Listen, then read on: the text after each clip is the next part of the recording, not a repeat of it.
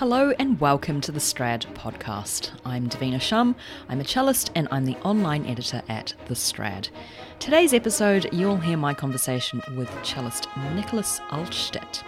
We spoke about the Lutosławski cello concerto, a work that doesn't enjoy as much of the limelight as, say, Elgar and Dvorak, but maybe it should.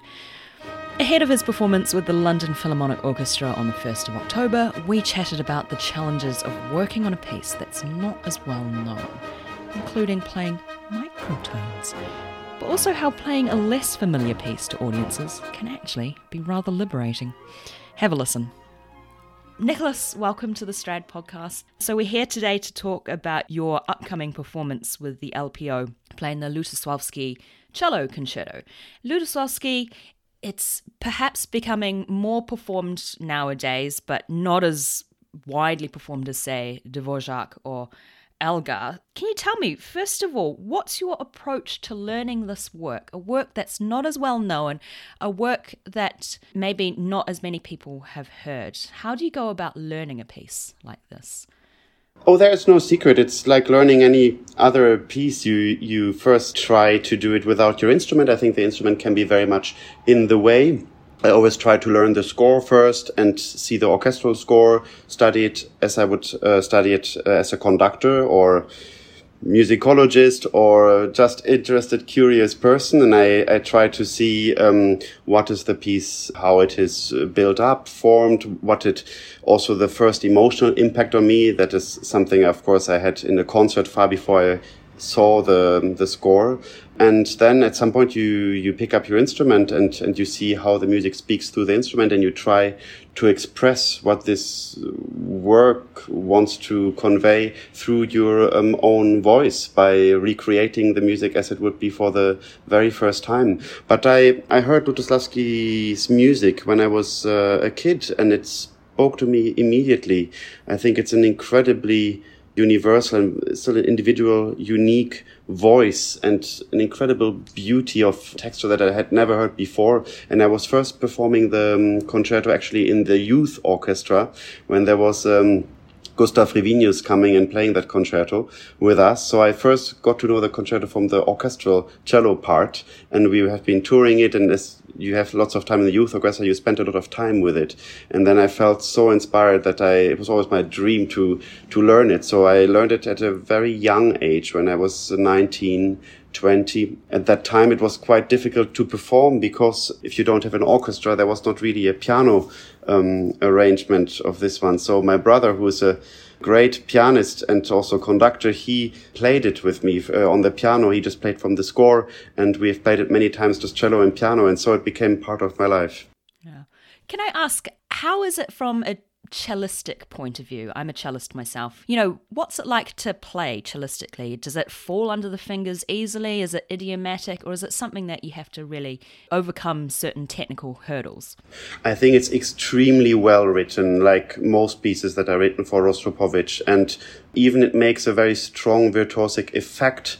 It is really comfortable to play, I find. The only thing is where it comes to difficulties regarding the perfection is just your physics of your left hand regarding the microtones. I think that depends a little bit on how wide and how tall your fingers are. I think smaller hands, the more precise microtones probably, because the whole cadenza and many passages are full of microphones and very dense and tight microphones. So you have lots of scales and runs in microtones, and sometimes they become just a little bit larger than they are supposed to be. I would call that the technical difficulty in my case. Otherwise, it's very, very well written. It's very rewarding to play it. He was a really great composer. He knew the instrument so well. There is not a single place in the whole concerto where there's a balance problem, though the orchestration is very rich. And always when I commission a new concerto, I tell the composers, look how Lutosławski or how Dutilleux did it in their cello concertos. You can write for a very big and full-size orchestras with lots of colors and lots of instruments, including harp and big winds, and the cello can still be perfectly heard if you know how to write. And he obviously knew how to do it. And I think good music also always takes time until people recognize it and perform it. And I think it's now a very highly popular piece.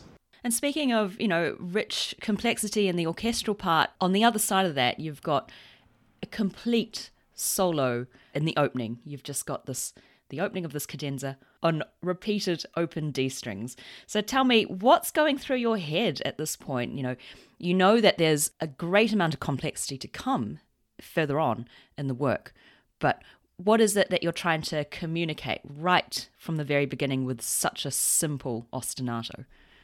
I don't really try to communicate. It's I just get into the zone and immerse into the piece. And I think if you once immerse into the piece, it will communicate its message itself. I think it's one of the most wonderful beginnings in cello music, and I use it to get and immerse in his language. It's like a meditation, I would say. The first part you can choose between 15 and 20 times repeating D, he suggests, and then it becomes a little bit shorter, more and more shorter the more the cadenza goes on.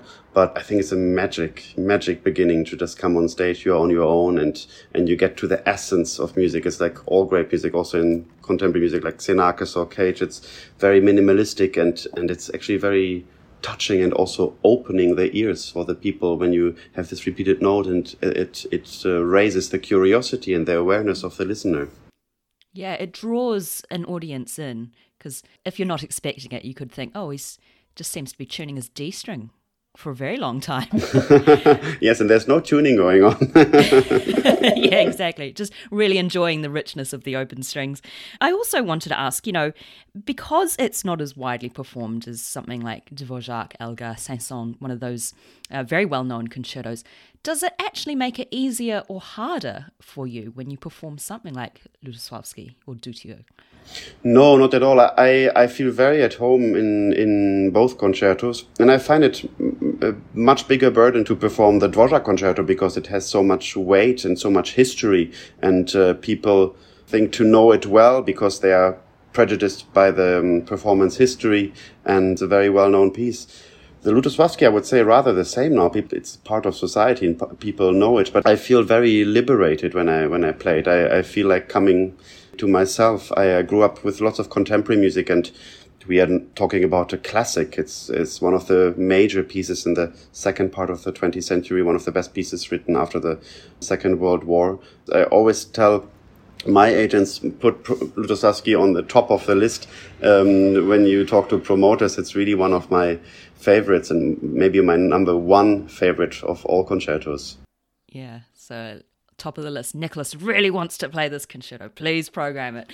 Exactly. Yeah. I 100% agree, because I imagine that people are very much influenced by the great recordings of these well-known concertos. And with a more contemporary piece, you really do have the opportunity to make it your own and just really live within that concerto yourself. Absolutely. But it's also, it just will need some time. The Dvorak concerto is older and had more possibilities to be performed more often. And I think it's just about what we make also out of this music. If we give this piece the performance that it deserves and gives it this identity, people will always love it and it will live on and lots of people will take it on. And I think there have been already quite a few recordings of that piece, and there will be even more. And then there will be the same weight on people playing the Lutosławski in a few years, like playing the Dvorak concerto.